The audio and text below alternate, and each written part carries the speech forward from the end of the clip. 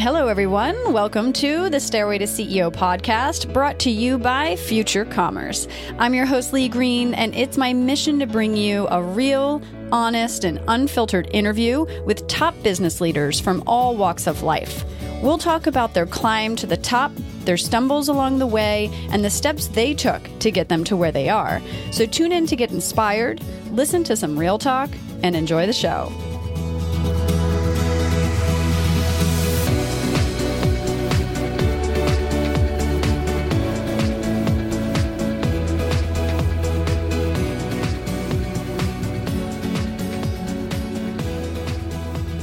Welcome to episode 36 of the Stairway to CEO podcast. I'm your host, Lee Green, and today I sat down with Benjamin Witte, the founder and CEO of Recess. Recess is a consumer wellness and lifestyle brand creating products and experiences designed to help people feel calm, balanced, and inspired despite an increasingly stressful world. In this episode, Ben shares with us his journey from growing up in Laguna Beach to attending Boston University to working with a few tech startups in San Francisco, which led him to discover his passion for entrepreneurship, design, and customer experience. We talk about some things to consider when building a brand, how to find founder market fit, and why it's important to market feelings rather than ingredients. Tune in to hear all of this and more. If you like what you hear, don't forget to subscribe to the show and leave us an awesome review. We'd really appreciate it, and we hope you enjoy this episode.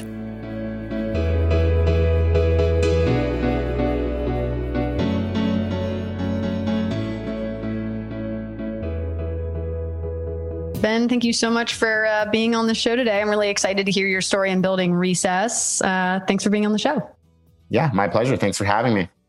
So where are you from originally? So I grew up in Laguna Beach, California, an hour south of LA. It's a kind of a beach town, a small beach town that was originally like an art colony. So it has definitely like kind of a creative kind of surfer vibe to it, which was a big part of my life back then. I grew up kind of a surfer and very interested in kind of art and design. That's kind of I spent my childhood and kind of high school years. So did you have any siblings growing up? Yeah, I'm the oldest of three. I have a younger sister who's also a founder and an entrepreneur. She started a women's healthcare company called Tia. And then I have a younger brother who's a music producer in LA. So we're very, very close family and very close to my parents as well. So where did entrepreneurship come from? Did that come from your parents, or what did your parents do? My dad was not, he was more of an investor and has worked in a bunch of different fields. And he was an architect and a kind of a designer by training. But early on in his career, he recognized that he didn't want to kind of work for a developer as an architect, and he wanted to kind of be the boss. And I think so he had that kind of entrepreneurial spirit, right, to kind of expand, into the business side of real estate development with a design mentality.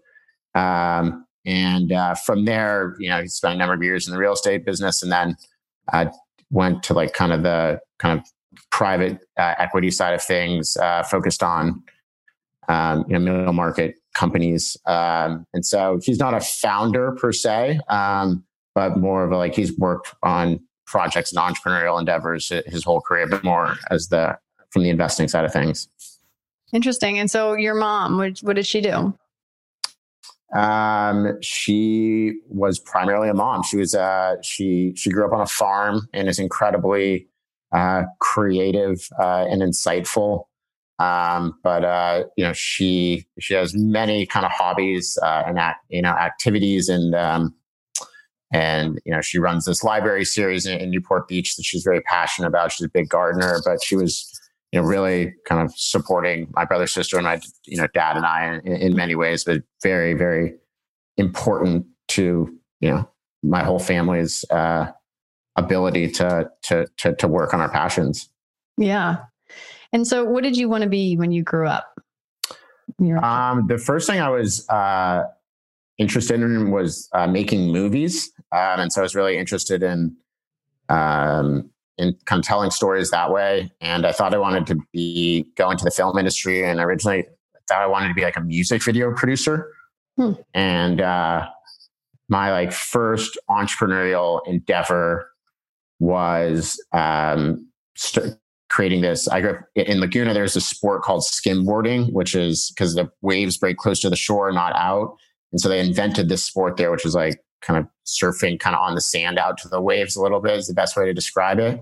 And it's like the best waves in the world for that. And I made this kind of basically like a documentary surf film about all the kind of the top skimboarders that lived in Laguna Beach, and made it with my friend and, premiered it, when we were 16 years old. I think there was like 2 showings of a couple hundred people, right? And like kind of sold it places. And so that was like my first entrepreneurial endeavor in retrospect. I didn't really think of it that way. I was just thinking about like making a movie, but it made me some money, right? At a young age. And so I think I was somewhat kind of hooked and, had confidence in my ability to create stuff out of nothing and figure things out. Yeah, that's interesting. What was one of the most challenging things for you growing up? I think it was just like, school. I was never particularly good at school. I was just like, I don't think the traditional conventional school system was really like aligned with how I learned and think. And so I never really like, I wish I would have focused a lot more on like design and creativity than I did, because I don't think the system encouraged or allowed it, basically. And so you're like going down a path, even into college. I don't like even like fondly at my college experience. I just think it was like kind of a waste of time in retrospect. Yeah. And so I think that was never feeling like I didn't really have a clarity of like purpose or vision. And I think it was primarily because the system like drives you towards like conformity. Right. It's kind of like factory workers, it's kind of, yes, very, very traditional. And so you said you went to college. I think you went to Boston University. How was that experience when you were there? It sounds like it wasn't really fueling your creative side. Well, but I mean, it got me out of, so it got me out of, I knew I recognized I wanted to like get out of California and go to school on the East Coast. And BU also had like a very good film school, but that's not where I kind of started, but that was like one of the ideas in theory. But it was a very important experience because I got to leave California, live in a city.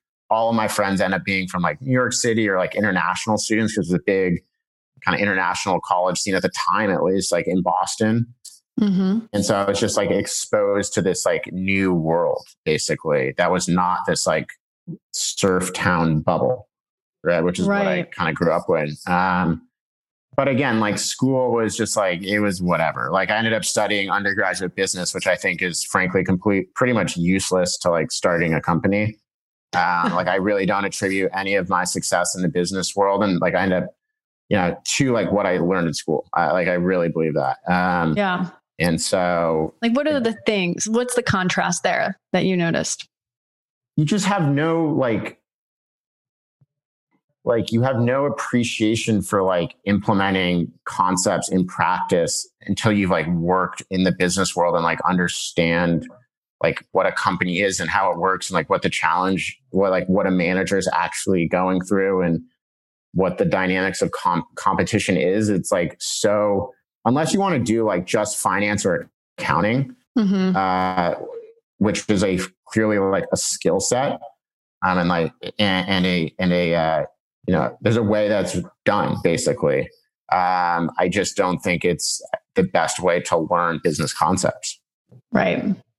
I agree with you completely on that topic. And so when you were in college, did you have any internships or first jobs?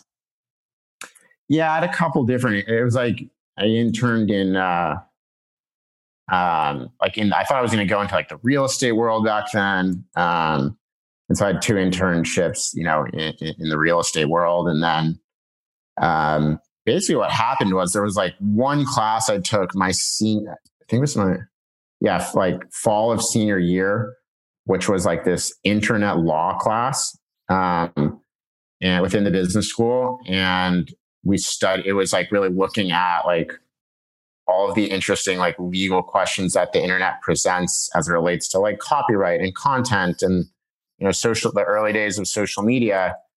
And that is what kind of exposed me to like Silicon Valley and innovation and the idea of like startups. And so that was like really the only useful, like the most important thing that came out of it.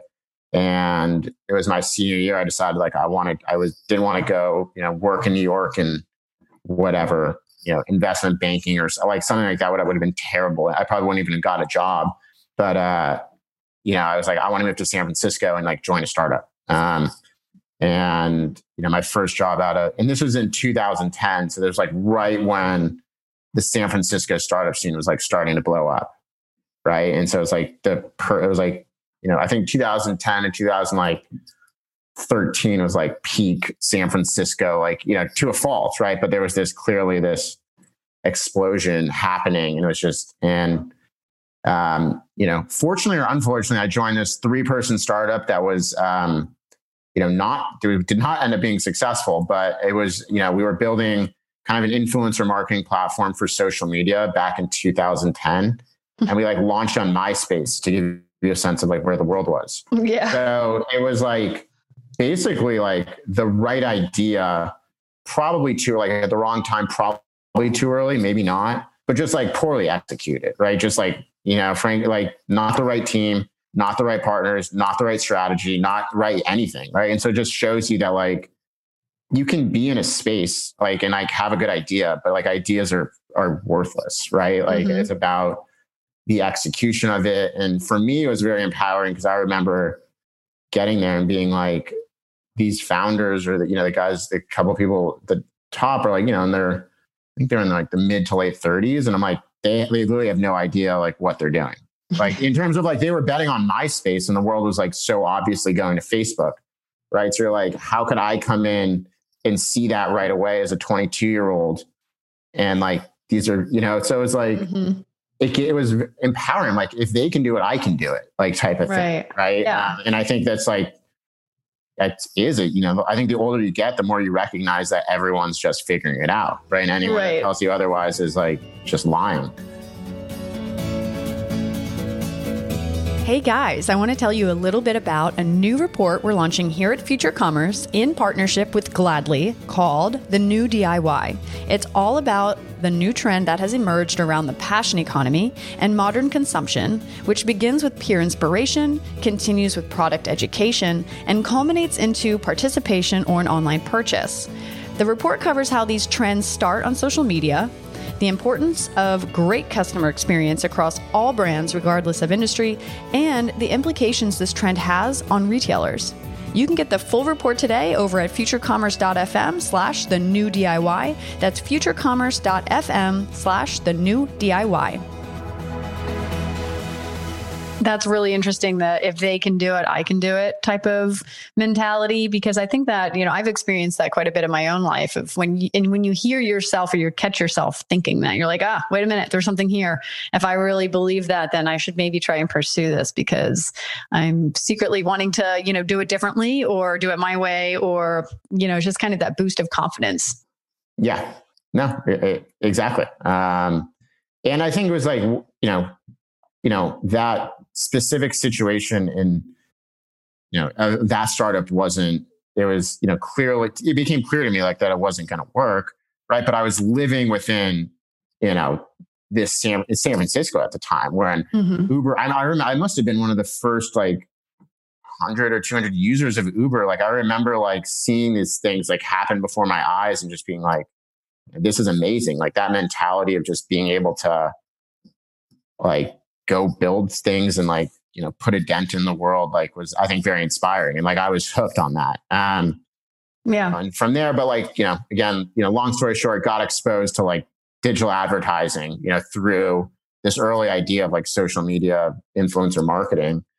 And from there I was, I was like, this is a kind of a sinking ship. I'm going to go join another startup.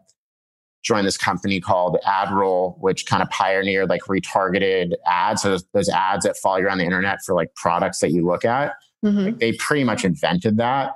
And I was like, that makes sense. Like every marketer will do this, just like they do search advertising. They're going to want to retarget that traffic. Like this company is going to be big. I joined there when it was like 15 people. And when I left, there was like 500, 600 people.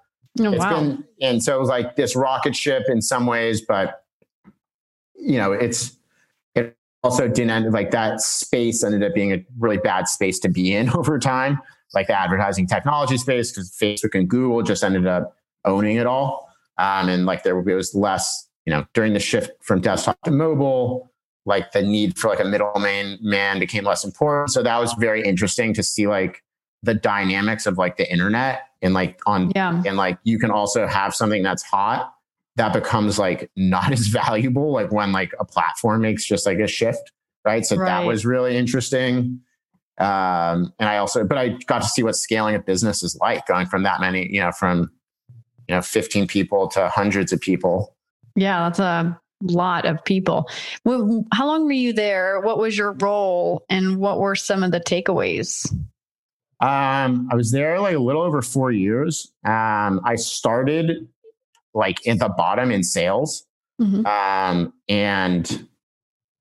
I was always like, my thing's always been like seeing what's next and like just figuring out how to like I always thought of like being an entrepreneur internally there, right? Like push the company into new things. So I was like the first person to focus on like international, like I'm going to go like bring our technologies overseas. Like, and I was like, I actually focused on like India, randomly. And then it was like, I was like, I want to move like out of just traditional sales into more of a product like function, which was like not usual, like how it happened. Yeah. But that was again, like, I was very like, I'd say, in retrospect, probably difficult to manage, right? Because I was more of this like entrepreneur in there. But, the next thing I saw was like, the future is clearly mobile advertising. Like all people's time spent is shifting from their desktop to their phone. Like we have to go shift, we help our customers get there and build our technology. So I became the head of mobile, right? And so my job was to basically come up with a strategy to help us turn from a desktop advertising company to a mobile, to a kind of cross device company. And so, again, it was an example of just like always trying to like push forward. And I just recognized, soon enough that I was like probably unemployable. I should probably just go work for myself. Right. Like that just became clear to me, is that like, again, like I was, empowered to recognize that like startups are started by like anyone. And it's actually like being quote unquote inexperienced can be like a competitive advantage. Yeah. And then also recognition that like, I'm probably better suited to go be a true entrepreneur. Right. And like go work for myself and figure out myself. Do you remember any like defining moments of when you're in a meeting or something and you're like, you know what, I just really should do this, be an entrepreneur myself? I actually don't recall that. I think it became clear. It was like, where was I going to go from there? It was not like, it was, it was like, not like mobile became the number one priority. So I don't recall one, to be perfectly honest. Yeah. It sounds like it was maybe just like a cumulative. Yeah. It was cumulative. Yeah. A bunch of different experiences kind of leading to the fact that you were ping-ponging around to different things in the company and like kind of wanting to do so many different things rather than be a specialist in one thing. And I feel like a lot of entrepreneurs have that similar trait. For sure. Yeah. And so what happened after that? What made you decide to leave, or did you get fired, or what happened from there? Didn't get fired. Just decided like, it's time to go out on my own. Right. And, what I recognized, and it was as I'll share, like it was not a clean journey to like where I am now at all. But I just decided to like kind of quit and just try and get started. And basically what I recognized that like I, wasn't the best, even though my experience had been in kind of technology and building, helping to sell and build software for businesses, that like my passions and strengths were more around kind of design and consumer experiences. And so if I was going to go start my own company, I wanted it to be a kind of a consumer brand or experience of some kind. And I do recall, now that I think about it, like when I was thinking about this, I remember meeting like a friend's uncle who was actually a pretty like senior Silicon Valley executive, and just like, hey, I'm trying to figure out my life a little bit, like how to think about what's next. And he told me, pay attention to what you pay attention to, right? Like the idea is like, what are the things you think about like when no one's watching, basically, right? When it's just like natural. And that's probably like what you should go focus on, right? And I think I totally reject the entrepreneurship for sports idea, like that you just like, the idea really matters, and like founder market fit matters the most, right? Like you have to go pursue an idea that aligns with like who you are, and that it's not just like looking at some like analysis of like a market opportunity and saying, hey, like an MBA analysis. That's why like a lot of the times like those don't work, right? Because they're like, it's not authentic, right? And so I was, I think, smart enough to recognize that, again, if I was going to go out on my own, like I wanted to go explore spaces that were like, that I was well positioned to like build something in. Yeah, I like that idea of founder market fit. You know, I haven't heard that too often. And I think that's really something that goes a little underrated, you know? I agree. It's important for the founder. I mean, everyone's like, oh, the founder needs to be passionate, but I think like sometimes that passion can be, I don't know, maybe faked in a way, because you're naturally trying to sell something anyways to investors, to advisors, to whoever, when you're pitching your ideas, that it just has to come from a really authentic place, which is a little harder to dig for and find and discover. So how did you realize that your strength was in design and consumer experiences? What was it for you that said, I should step out of mobile and technology and into this world that is more fitting for me? Well, I always recognize it's like, I could use technology, right? Like it's not that like, I always like, you know, it's like become so clear over the past few years, but like the idea that there's like the tech world and then like the not tech world was just this false premise, right? It was like technology. It was like, how could you go build consumer brands and experiences on top of like on top of technology, right? And so I didn't view it that way. Like I viewed that as like technology. That's going to be, I want to go bring technology and like a Silicon Valley mentality into a space that is like that's not seen a lot of innovation. Like I think when people talk about like tech, like Silicon Valley is a mentality more than it is a place, right? It's a way of like building businesses. And that's not just about building technology, right? Like there's just so many examples, you know, of that. Like once you start entering the real world, like, you know, and so anyways, I know what you're saying. And I think that, I guess what I was trying to point out was, you know, what made you shift from maybe wanting to start a tech company in terms of selling software versus selling a consumer facing product, right? Something that you can touch, drink, feel, you know, experience in a different way. Yeah. Just like, I don't feel like, I think I believe in the idea of founder market fit, that most startups fail, right? And so like to have a chance at success, you want to focus on things that play to your strength, right? And my strengths were always around like seeing what consumers like wanted next, I'd say, and figuring out like how the psychology of things, and like I'd say just generally like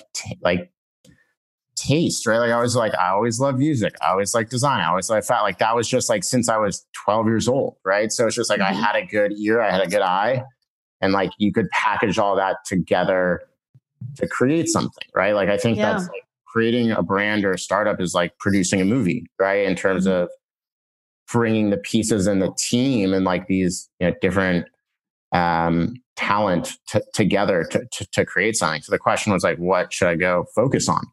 My first idea was not Recess. It was actually, it it was looking at like the hotel space. And this is right when kind of WeWork and Airbnb were kind of blowing up. And I was like, how do hotels stay relevant for kind of our generation when Airbnb exists and WeWork exists? And I thought it was like basically this idea of like community, right? That's like the different, that would be like the differentiator.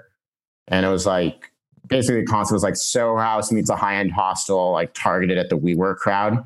So a lot of my friends like lived in between New York, LA, San Francisco. We're kind of living that like nomadic life, like which is a kind of a trend still is, so to speak.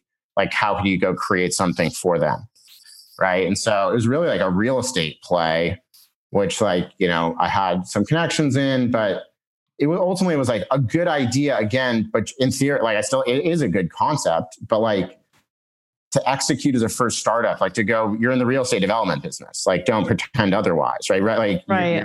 You know, so it's like, you're talking tens of millions of dollars in capital to get that off the ground, right? The amount of time it takes to validate whether that would even work, right? You're talking years, right? Mm-hmm. And you like, it's impossible to build anything in, you know, New York, LA, San Francisco, and like, you know, so it's like, ended up just, it was like, you know, in a year of basically exploring this idea, but in retrospect, it was like kind of you know, again, it's like, again, because of the nature of like real estate, like it's like until you start building it, it's all kind of talk, right? Yeah. But I was able to like recognize that, you know, again, like I was going to like basically tabled that. And then I spent like another, like, you know, and this was like a pretty difficult period of time, right? Because it was like clear to me that this was like not like, again, might've been a good idea, but like, how am I going to go pull this off? Right. Right.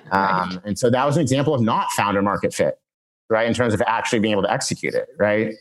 And so I like put, you know, I started like consulting a little bit. I was like, I applied for jobs, like, and no one knew what to do with me. Like, that was the thing. Like, I got turned down from a lot of jobs, right? Because I was like, all right, maybe I should just like consider going back and getting a job. And, you know, I looked at everything from investing to like back at tech companies to all sorts of things. And so it was very kind of confused period. But again, I just decided to like keep going. I moved to New York, which is where I'd always been like the most invigorated. And I ended up joining kind of two friends that had like kind of started this. It's kind of meant to be like an incubator, like brand studio type thing. And the idea is like, we were going to like kind of come up with consumer concepts, like whether it's like a fast casual restaurant or something like Recess. And then like, you know, try and put together investment deals. Again, It was a little bit like, you know, just trying to make shit happen, basically. Right. Yeah. And I think that's so much of what like the entrepreneurs I see is like, they're just can like make things happen. Right. And basically the idea for Recess came out of that. And so like, basically I can get into like, you know, what I saw with Recess, but that was like the journey to get to Recess. And that was about 3 years ago. So I took about a year to create Recess, and then we launched Recess exactly 2 years ago. Wow. So walk me through kind of that inspiration and how that idea initially kind of transformed, especially during that first year before launch. Yeah. So I remember I think the origin of the idea came when Trump was elected. And like, I'm a pretty like independent political person. Like, you know, definitely like, yeah, but I'd say like generally independent, but like lean left. But I remember like when Trump got elected being like caught so off guard. And like, how is that possible? Like everything I thought I knew about the world was like wrong. Right. And I was like, that was very eye-opening. And I think it was very like, opened up a lot. Right. I think that people just didn't really have a good perception of actual reality. And that like, there's this reality that was like being constructed that I don't think was as stable as it was like portrayed. Right. And so much. And I just remember thinking like, I don't know anything about the future other than like between Trump, like the rise of technology, artificial intelligence, climate change, like this idea of like G0, that like the America is not like what it was in terms of it, like just controlling the world, is that the world is going through this transformational period, and it's going to feel crazy. And I literally remember posting that on Facebook on like November 6th, whatever, 2016. Like the last time I probably posted on Facebook. And so that was like this idea of like an antidote to modern times, right? Which is like what Recess is about, right? And there's this like Jeff Bezos line I love, which is like, he said, it's basically like, I don't know anything. Like the only thing I know about consumers that they want products cheaper and faster to arrive faster, right? And their entire business is optimized around those 2 points, right? Selection, price, speed to delivery, right? And so for Recess, I had this inkling in the back of my mind around the world's going crazy, right? And it's like this is not like temporary. Well, very interesting that you have that perspective, though, because I think that was very New York. I was in New York at that time, too, watching the election till, wee hours of the night. And that next morning, I don't know if you went on the subway that morning, but the next morning after the election, when Trump got elected, it was like silent and very somber. Like, I don't know, do you remember that feeling like of the next day, that kind of, it was like a shock, I think, for a lot of people in the city, and the reaction was kind of crazy. It was just you could tell it was a pivotal time. Oh yeah. Yeah.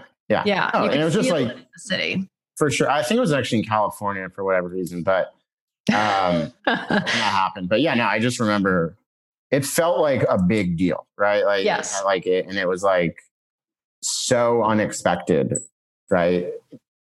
And I don't think that was fair, right? It shouldn't have been as unexpected as it was. And like, that's the point, right? Like it is like that, like reality wasn't like what we were told, right? And to some degree. And I think that was very like eye-opening to me. Yeah. And so, basically that was, and then basically like a year later,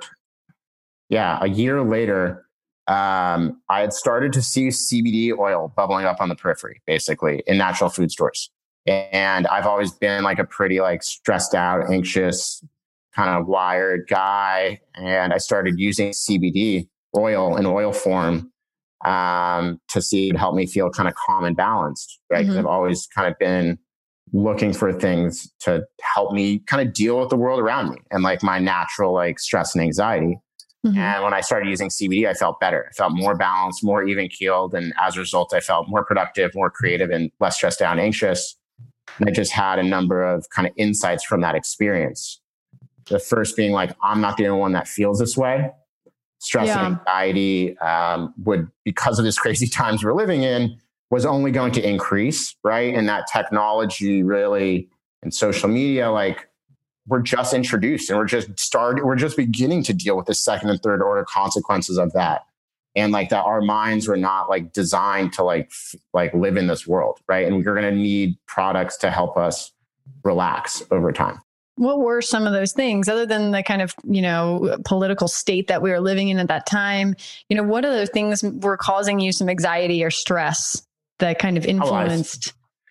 I think there's just generally trying to figure out my life. That's a big one. But I think more, but I think it was more, just like, just even social media. Like, I think that was the big one. But like, again, I think I've been that way, like since I was like a young age. Right. So I think it was just something naturally hyper anxious, jittery. Like that's just kind of who I am and I think a lot of entrepreneurs are that way. Kind of like ADD. Yeah, right? I definitely had ADD, right? So yeah, that's probably the best way to describe it. Yeah, definitely. I was moving on. Like the second insight was around CBD itself, and it was very simple. It was basically the user experience of putting CBD oil under your tongue that tastes like grass is not a great one. But the way to think about CBD as a compound no more interesting than caffeine, just a commoditized functional ingredient that will serve alongside other functional ingredients such as adaptogens, things like magnesium, nootropics, at the base of the next big category in the beverage and supplement and even food industry focused on relaxation, right? And that, who are the biggest caffeine companies in the world? And my thesis was like CBD would become like the caffeine of the 21st century, right? And that like, who are the biggest caffeine companies in the world? It's Red Bull, it's Monster Energy, it's Starbucks. And they're not marketing caffeine. They're marketing how the brand makes you feel, right? And so the first insight like was like CBD would become an ingredient like caffeine that would be huge in beverages, and that to market this product, like the value proposition of the CBD, you want to market the feeling and not the ingredient, right? So it's Red Bull gives you wings, not like here's 300 milligrams of caffeine in a can, right? So like that was the key difference that I think that has allowed Recess to break through, is like everyone else is marketing CBD and no one really cares about CBD. Like it's an entirely a social construct. The entire conversation around CBD is a social construct. And it's just because it's an extract from cannabis that was once a controlled substance. And like that drives so much of the conversation. But beverage, categories are built around kind of usage occasions and feelings and like how a brand is going to fit into your life. Right. And so when I came up with the idea for CBD beverages in this category, I didn't even know a single person that ever worked in the beverage or CPG industry. It had never crossed my mind to look at the space.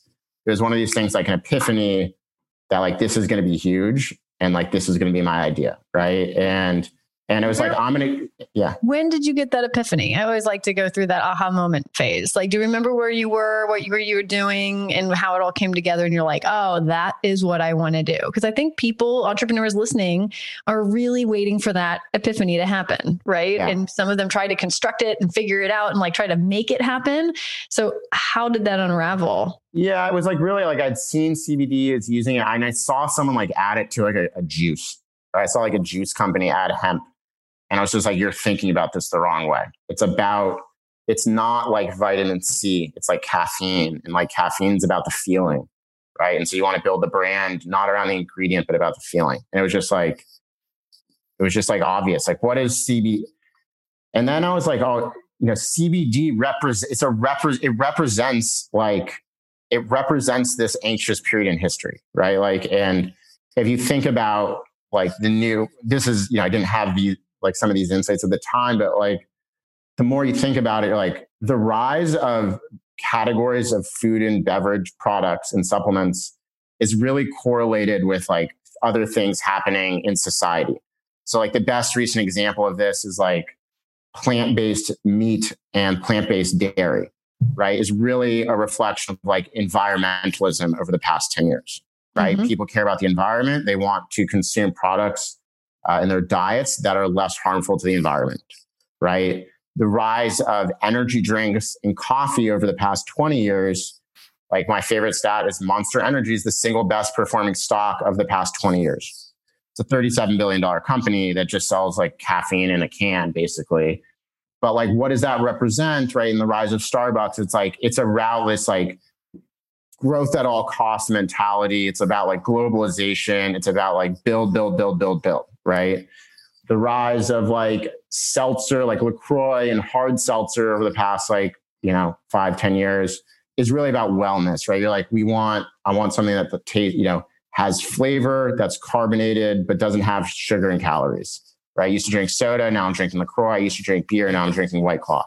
Right. And so like, what is like Recess about? And like, what is CBD about? It's about like, clearly we're living in a crazy time, right? And that we're going to want things that help us relax, that are not alcohol, and that are not caffeine, right? And that there's throughout history for hundreds and hundreds of years, there's been two kind of product types that we consume to like alter our state of mind. And that's caffeinated beverages, primarily originally just coffee, and then alcoholic beverages, which intoxicate you. And I basically think there's this like third class of products in that beyond beverages that are going to merge, that are going to use ingredients, like caffeine, like CBD, like adaptogens, like magnesium, like nootropics to like deliver feelings. And I think that's kind of the big idea here. I love that. Deliver feelings, and you're marketing the feeling, not the ingredient. I mean, these are all really important things to think about when building a brand, which you've done really well of doing. When did you realize, walk me through the launching process? I think a lot of hurdles to creating a product like this is maybe the cost for product development and stuff like that. So how did you kind of think of the first few, SKUs and create that first few products?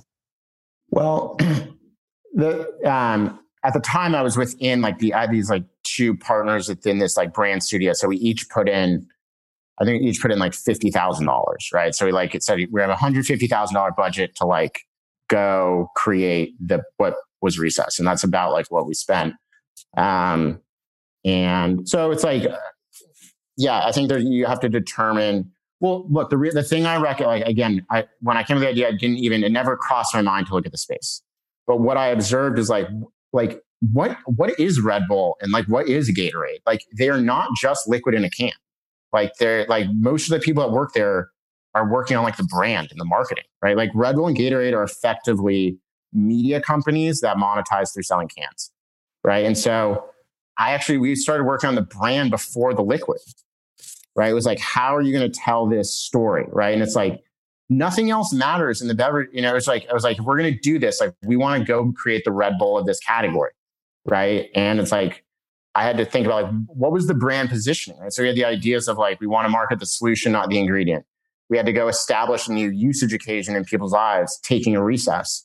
We had to define the feeling, calm, cool, collected. That's the equivalent of Red Bull gives you wings, right? So it's I think the first thing to do as an entrepreneur is just break things down into their components. The first principles thinking, basically, go ask why a lot. I remember thinking, why was Red Bull paying someone to jump out of a satellite? They did that stunt back then. I'm what was the business purpose? Was this just for fun? No, it's it's all about creating a brand that has massive amounts of awareness that people talk about, so that when they walk into the store, they choose Red Bull over Monster, right? And so that was just a very deliberate part of our strategy, which is recognizing how the beverage industry works, right? Which was we're going to go invest more than your traditional food or beverage startup would, especially at the time, in a brand upfront, right? And so my strategy over time was no one that's worked on the Recess brand has ever worked in the beverage or food industry. And everyone on the sales, finance, operations, supply chain side of the business is best in class CPG people, right? Because I think innovation is about identifying, where you want to reinvent the wheel and do things differently, and where there's a way things are done, right? You don't want to reinvent the wheel and how a product gets on the shelf of Whole Foods, right? They have a system and you need to work within that system. Yeah. But we wanted to innovate on how do you reach consumers, right? It's not just about sending girls out in Red Bull Mini Coopers handing out cans, right? And that the shift was I look at Recess as the first true digitally native beverage brand. It's the first brand that. The thing I saw was in the past, brands were built just on the shelf. Today they'd be built on your phone, and that would change everything, right? And so I wanted to learn. Basically we launched Recess out of my apartment in the East Village with one of my COO, Simon, who I brought on, ended up bringing in on 6 months before we launched. And we did a direct to consumer only launch. Even though the vision was to all go into retail, basically the thinking with the launch is we had to go introduce the idea of a Recess into consumers' lives, because no one was going around looking for beverages that help them relax, right? And just slapping CBD on the label is not enough. You're not introducing a new idea, you're introducing a new ingredient, but people don't know how they're supposed to use it or how it's supposed to make them feel. Right. So our launch is all about telling that story and then kind of creating the buzz and the leverage online in order to go offline. Right. So that the retailers and distributors would come to us. And that's kind of what happened. So when was that moment when you realized this is working versus maybe this isn't working? Should we stop? Basically, yeah. Sorry. It was basically right away. It was one of these launches. I was confident. I was over time, I became confident. Again, just going back to that Bezos line, I don't know anything about the future other than that people are going to look to relax. I'm fully confident in that. Now the question is Recess going to be the biggest brand in that category? That's a separate question.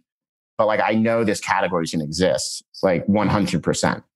Right. So it's like, when you know that, like, I think in entrepreneurship, like your market matters a lot, right? Like, you know, like the idea you choose, the market you're operating in, like where that market is in its existence, like you want to ideally play in the early parts of a trend, right? Because and like I think in business, like you're either creating a category or you're going into an existing category and trying to capture market share, and those are like two very different things, right? And I think recognizing like what you're doing is very important. And I just always knew that like we were like creating a category, which makes it a whole lot harder because no buyer was like looking for this at the time, like both on the consumer side and the retail side. And even today, I think we are misdefined. Like I don't view Recess as a CBD company. Yeah, that's how people perceive us, or like some people, not our customers, but like that's how like the distributors and the retailers currently think about it. I'm like, I've never heard anyone refer to Red Bull as a caffeine company, or like the energy drink category is the caffeine category, right? Mm-hmm. It's about like the feeling that it enables. And so, yeah, I think that's like, just like really defining like what your vision is important. I think that's one reason why Recess has been successful. Like for enough people, it's been very clear about like what we're trying to do and like how we're going to do it.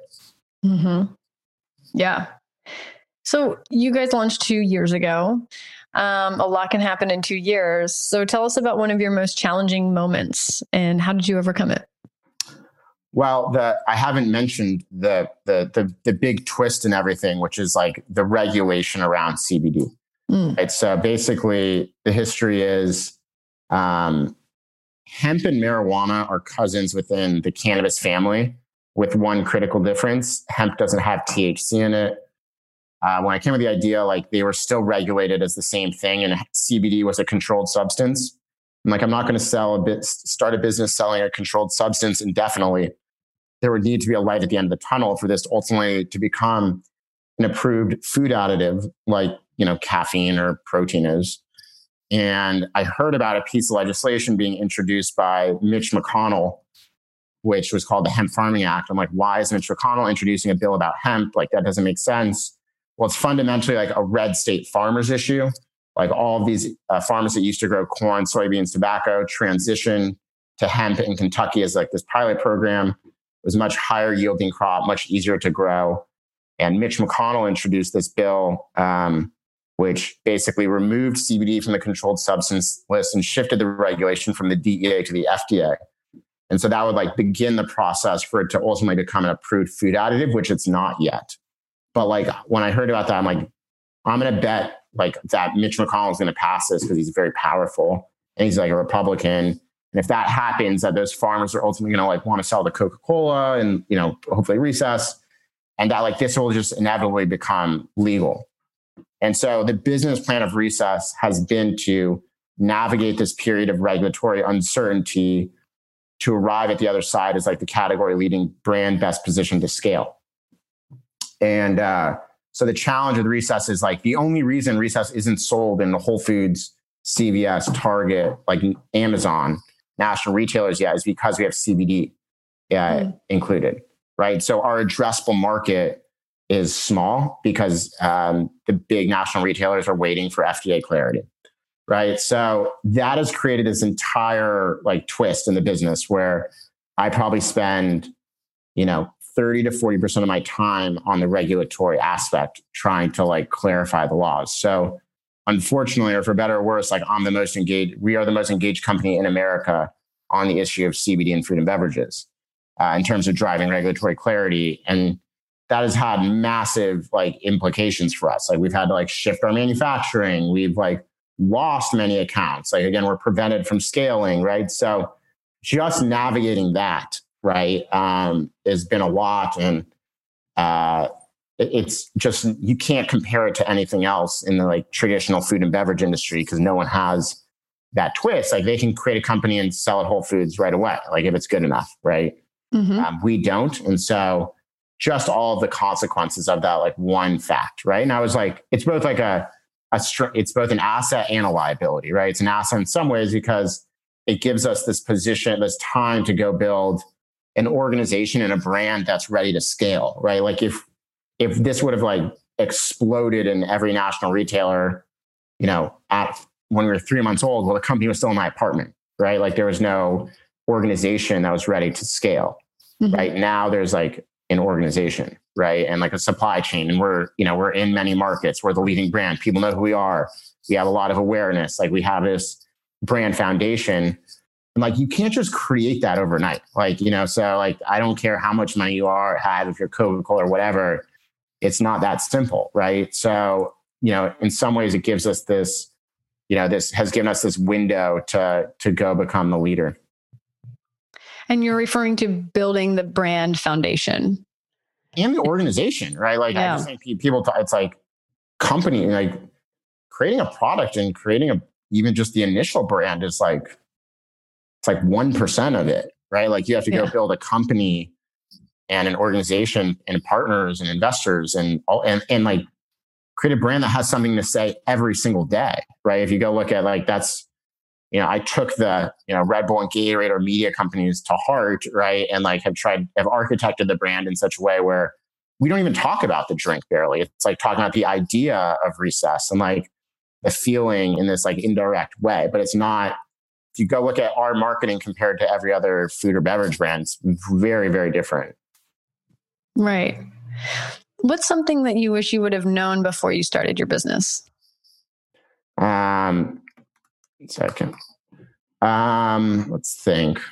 Just I think it was right, like just how hard it is, right? And so it was like and like the persistence and the patience that it's required. Like it just like things don't happen overnight, and like you're going to go through these like cycles in business, right? Like and again, we launched and it felt like it was just clear that this was working, and then you just go through different phases like of a business, right? And the ups and downs, right? And it's like just the importance of having a long-term, like clear vision for what you're building, and this like North Star, which we've had. Like I think the vision from like pre-launch is basically the same vision as it is today, and I think it was the right vision, but just like the ups and downs to get there, right? And it's just like so often entrepreneurship is just like survive. And that's being dramatic, but like I think just like the persistence required, you didn't fully appreciate. I didn't fully appreciate, and I think that's why it's so important to work on something that you're passionate about, because if it's just an idea to like make money, like you'll give up, I guarantee you, like, cause it's not what you naturally want to think about. Like versus, Recess is more of just like an extension of like me in some ways, right? Like, it's just like, I don't even consider it work. It's just like, I almost thought of it as like an art project in the early days. So being persistent, as you mentioned, is a really big part of being a founder. What, keeps you going? Do you have a mindset of routine? How do you kind of keep that strength? Yeah. No, I think I'm not the most routine oriented person. I think like what keeps me going is just like, I know like, how big of I think what the products that we're creating actually help people. I think these ingredients, like these functional ingredients, should become much, much more widespread, just like caffeine and alcohol are functional ingredients that are very widespread in our society, and they're delivered in different ways through brands, right? Brands are basically vehicles for these ingredients. I'm confident there's like just no question in my mind that like this category that's developing over the coming years is going to be a massive category. And I think Recess is like very well positioned to lead it. And so it's kind of like, don't screw it up, like it's, a little bit, right? It's like, I think we have something. We're not successful yet. Like it's like we have a chance of being successful. And so I think we're well positioned despite all the challenges, but I think the challenges have made us stronger. Like I think you will look back and I think, the first 2 years, 3 years, the first 2 years of the company, like, I think it'll be a strength, right? And again, like we could have, if the regulatory was cleared, like we would have been at Whole Foods, we would be much, much, much larger today. We'd be 10x the size today, right? But I think over the long term, that will be like, that will be looked at as like a positive part of the journey. And you guys have done such a great job in building a really awesome brand. To any entrepreneurs that are listening, thinking about building a brand, what are some of those, fundamental things they should be thinking about? I think everyone like says like start with like the visual and the aesthetic, and like you look at Recess from the surface level, and it is very pretty, and like we like really define these pastels and these gradients, and like set a lot of trends there, right? Like it's just. But I think the secret to Recess is our story and our messaging and like what we have something to say. And I think the most important thing in marketing is your brand voice, right? Because once your brand has to exist digitally, you need to be able to engage with your customers and community every single day, whether that's through Instagram or through email or podcasts, right? And so like, what is your voice? Like, what is your perspective on the world? How do you speak? Like, what is your tone? That's very, very important.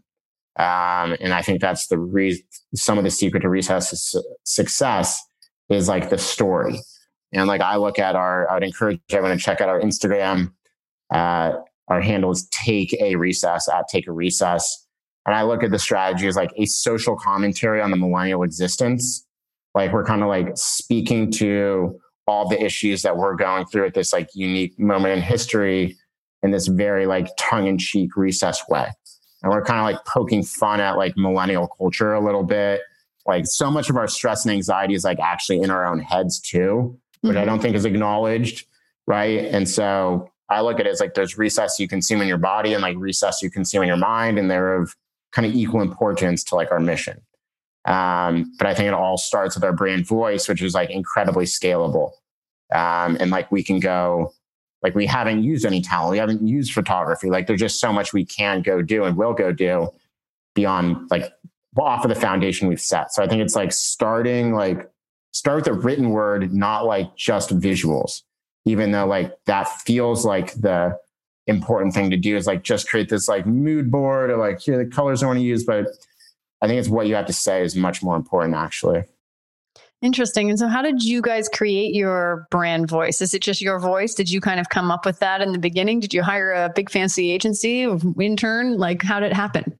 Yeah. Well, I'm definitely a brand guy. I had the vision I was like the brand voice. I wanted to be like profound wisdom delivered with humor, basically. Right. But like, I'm not a copywriter. So I think the secret to, again, another secret to entrepreneurship is identifying like undervalued talent, right? And bringing together the people that can like help you actually execute, right? Like I can't do any of the people's jobs that work for me. Yeah. Right? To be honest, like I really can't. Like I'm not a graphic designer. I'm not a copywriter. I'm not a finance person. I'm not a supply chain person. But like, I have certain skills, right? And I think so. It's like complementing your weaknesses and like basically to the best of your abilities, creating a system that allows you to focus on your strengths is the most important thing of like starting a company. And so like I had the vision, I knew what I wanted, but like I was able to identify agencies and, individual creators that could help me like turn it into like a reality. Right. And so it was all through partnerships like, at the time people were like, these were freelancers, right? The first agency we hired was like a pretty well-known agency. That was like the initial brand identity. But from there, like that was 6 months before we launched, it was like with 2 freelancers basically. And they've built an entire agency off the brand now. Wow. So like everyone that like in the early days of Recess, like a lot of it was like my friends of friends was like, I met the guy that formulated Recess with me when I was out at a bar in New York. It's like, it was not like prescriptive, right? It was going on to Google, like, how do I make a drink? Right. So, and I think that's like kind of the mentality, this would not be the mentality you want to take in like a medical device company or like a healthcare company, right? But like a consumer brand or, like for something like this, I do think like, coming out with a fresh perspective is totally a strength, right? And it's like people in the beverage industry didn't get Recess. Like, it was crazy. Like, they're like, why do you have people in your office making Instagrams and doing collaborations with brands? Like, you're supposed to hand people cans only. That's the only thing you're allowed to do to market. I was like, you don't get it. Like, it's like, clearly culture is being created in like Instagram today, right? Like, it's just like, that's obvious, right? But like, that's not how it's been done for, the past, whatever, 20, 30, 50 years. And like, to be honest, like a lot of the most recent successful beverage brands, including White Claw, like, which is, I think, the last one that will be like truly built that way. That was built the same way Coca-Cola was built 100 years ago, right? In terms of this, the strategy, right? And so I think of what Recess is like, it's building a brand in a new way. And it's like taking the lessons from, again, I look at like Gatorade and Red Bull, and applying them in like, even when the company is based in my apartment, right? So it's like, what are the lessons you can take from them, even though those companies were tens of billions of dollars? Right. You mentioned, getting into doors initially was challenging because of the regulations, but also you are in lots of doors today. So what doors are you guys in, and what's it look like? What are some of the future products or things where's the business going next? Yeah. So we're in primarily like kind of independent and like regional accounts in the following markets. We're in New York, which is our biggest market, LA, Austin, Texas. We just launched the Pacific Northwest, Oregon, and Washington. We're in Chicago, and like in LA, we're in like the Erewhons and a lot of gas stations and liquor stores and cafes and coffee shops. But again, we're not in the Whole Foods. We're not in Bristol Farms or Gelson's yet, because they're all, not because they don't want us, but because of the regulatory around CBD, right? And so, we're in like, call it like 1,500 to 2,000, locations across the U.S. right now. And then, we have a big launch coming up next year. We'll be launching new products and expanding the brand to new categories. There's a lot of places we can take this brand, right? Add some Recess to your coffee or smoothie in the morning. Like, there's just like some obvious things that you'll see. But it's all within this broader kind of building a relaxation platform and creating a number of different types of products that help you relax at different moments throughout your day. So like in the afternoon, for this afternoon pick me up to like for focus and productivity, you might want a different formula than something you take before bed, right? And there's just like different versions of, Recess we can ultimately create. Awesome. And before we wrap up here, just final question. You've already shared so many great, tidbits of advice, and especially around building a brand. Do you have any final advice for aspiring entrepreneurs that are listening, or business operators out there? Yeah, I think that, going back to what I said earlier, for people that are, want to go down the entrepreneurial path, which I don't think there's ever been a better moment in history to do. I think it's important to like pick the right idea, and to like find the right idea. I think this idea of like pay attention to what you pay attention to is like very profound in some ways, right? And because I just think it's so hard that you want as many advantages as you can, and like one of them is just like enjoying thinking about what you're building, right? And then the second is somewhat obvious and self-evident for like, business owners, but it's like your team is everything, right? And like that, you also like won't be able to, without like a compelling vision and story, like you're not gonna be able to recruit or get partnerships or raise money, right? Or all the things that are necessary. So I think just having a very clear vision of like what you're trying to build and what your approach is and strategy allows you to recruit, right? And I think the hiring people with complementary skill sets is, again, the most important thing. Like Recess is a whole team, right? But I was able to, put the right team together to build it. Absolutely. Awesome. Well, thank you so much, Ben, for sharing your awesome story in building Recess. I really appreciate you taking the time to be on the show today. Yeah, my pleasure. This was fun. Enjoyed the conversation. Thank you so much for listening to the Stairway to CEO podcast. Once again, I'm your host, Lee Green, and if you have any burning business questions, please feel free to reach us at www.stairwaytoceo.com. We'd love to hear from you, and if you like what you hear, be sure to subscribe to the show, tell your friends, leave us a review, and follow us on Instagram at Stairway to CEO. Until next time, guys, keep on climbing.